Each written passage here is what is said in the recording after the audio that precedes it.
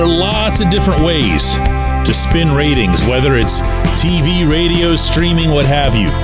All just different language mechanisms, smaller subsections, males from 24 to 54, whatever it is. There is no way to spin what a disaster the Stanley Cup final was from that perspective. Good morning to you. Good Thursday morning. I'm Dejan Kovacevic of DK Pittsburgh Sports. This is Daily Shot of Penguins. It comes your way bright and early every weekday if you're into football and or baseball. I also offer daily shots of Steelers and Pirates, where you found this. The Penguins, as very much expected, hired Jason Spezza as their assistant GM. I honestly don't have a whole lot to say about that. For one, I have no background on what Spezza did or didn't do in Toronto as a management person. I do know and respect like crazy the dude's playing career. If he was coming here as a player, even at this age, I'd be like, all right, Spezza, yeah. Secondly, the only thing we know about this management structure to date is that Dubas is making the decisions. So who he has doing the grunt work for him really doesn't move the needle much for me. I mean, let's remember, there's still, technically speaking, a GM vacancy. And we don't even know what the GM would do. The final was always going to be tough. When you're talking about hockey in South Florida, a market that only recently, believe this or not, this was just a handful of years ago, registered an actual 0 on the local Nielsen rating scale for just a basic regular season home game. A 0. Now, that doesn't mean 0 people watched. It just means the way they compute things, they got a 0. So as many bandwagon people and Dan Marino and the coincidence of the Miami Heat making it to the NBA Finals and however that was going to set itself up, it still wasn't going to result in any sort of big rating down there that would compensate for, you know, not a lot of people being interested in the Florida Panthers anywhere else either. Las Vegas is a smaller market than Pittsburgh. Las Vegas is a pretty small market, although it's a little distorted to say that without adding that it's really growing at a rapid pace. The Golden Knights have been successful and beloved there in a very, very short time, even before this playoff run, but you still weren't going to get much there either. So where did it end up? I have the numbers. Let me go through it. Here they are right here. The Stanley Cup Final, which was aired, we're talking about television here now, across TNT, TBS, and True TV, I don't even know what that is, averaged 2.6 million viewers. That is really, really bad, okay? I mean, I can give you all kinds of comparables from other sports. This is really, really bad. Like the worst rated NFL game maybe ever wouldn't touch this number, meaning going that low. A year ago, the figures between ESPN and ABC were 4.6 million. That's not double, but it's close to double. So there are a couple of things in play here where TV is concerned. One is that network TV still matters because even now on condensed cable packages, they still give you the network channels. They throw those into all packages. If you're like me and you have just a handful of channels, they still give you the network ones, right? Okay. Second, am I the only one who has no idea to this date what channel number TNT is? Am I? I mean, this was just not something that was a normal stop for me, in part because I don't watch the NBA. I just every single time had to look up where a game would be if it was on TNT, regardless if it was final or whatever.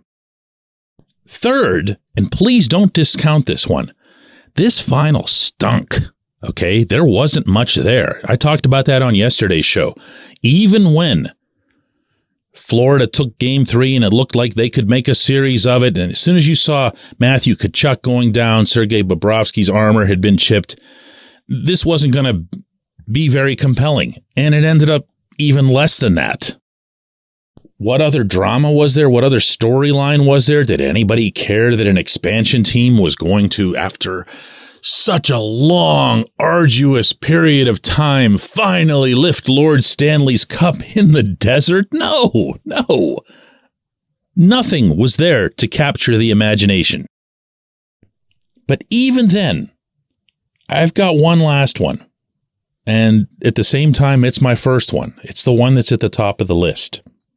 This league, under Gary Bettman, does next to nothing to build up its stars, to build up its personalities, to build up its truly best players, best teams, whatever it is. It doesn't even do things to police the game in a way that would benefit the most talented players it's got, so that maybe there are other, not necessarily Connor McDavid, Sidney Crosby level players in the league, but other stars that could, get up there, that could climb up and have some recognition. If it's going to bother you that I'll use NBA examples here, feel free to hit stop on the podcast, but the NBA is fantastic at this. Now, yeah, it's easier. There's 5 players per team. Guys can score a zillion points, and we just saw now in the NBA Finals that Nikola Jokic, and yes, I'm bringing him up because he's Serbian, morphed into a star during the finals, even more so than he did in the playoff rounds before that, including when he beat LeBron James and the Lakers and everything else. We watched the country fall for Nikola Jokic and what he does and how unusual he is in the NBA environment. And they pounded that because the NBA knows what it's doing.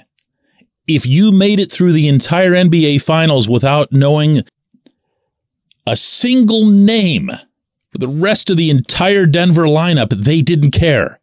They wanted you to watch for the star. They wanted you to watch for the freak element. The NHL has not one little tiny bone in its figurative body that worries about stuff like that. Now, do I think the NHL should cater to a McDavid, Leon Draisaitl, and those guys and find ways to make sure that those teams have an easier path? No. But if you call the game properly, they do have a better chance, and that actually is fair.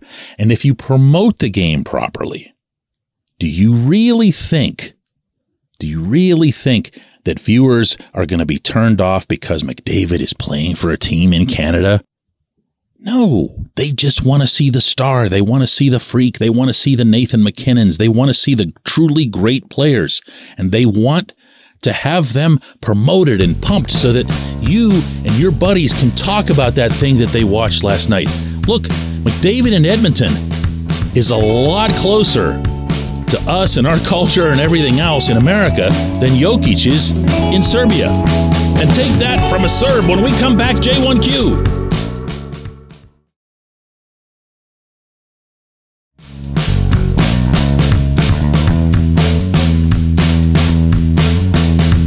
Today's J1Q comes from Slim, and Slim just kills it. He says, DK, is that the first time Gary Bettman wasn't booed at one of those things? I wonder why, LOL.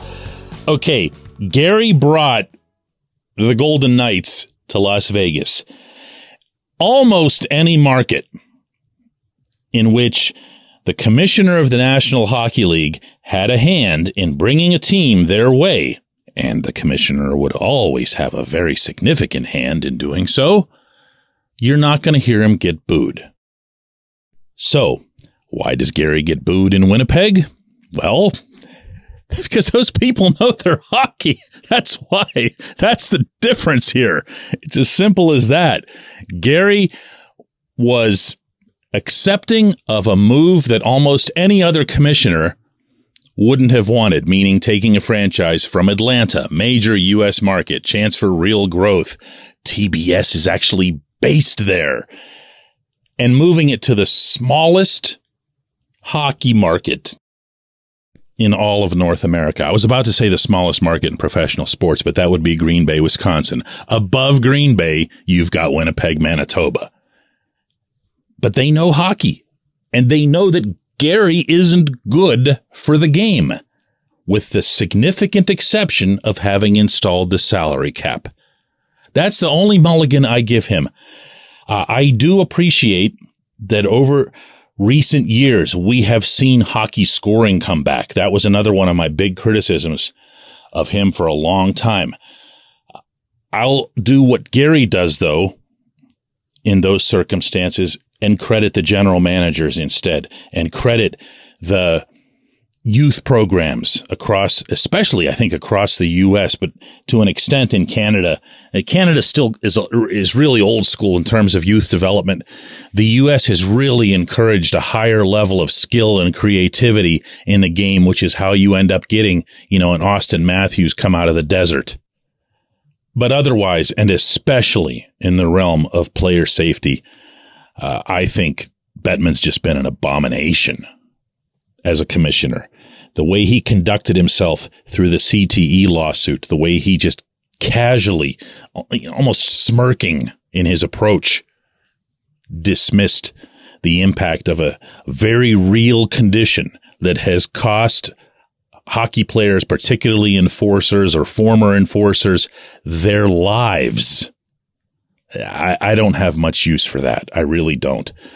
I believe that the outdoor games, which were the brainchild of someone else in the league, not Gary, he had to go along with it and whatever, are almost the only innovation that's happened in 30 years under this commissioner. This sport needs new guidance, new leadership, new vision. And that's what those ratings should tell everyone. I appreciate the question. I appreciate everyone listening to Daily Shot of Penguins. We'll do another one of these tomorrow.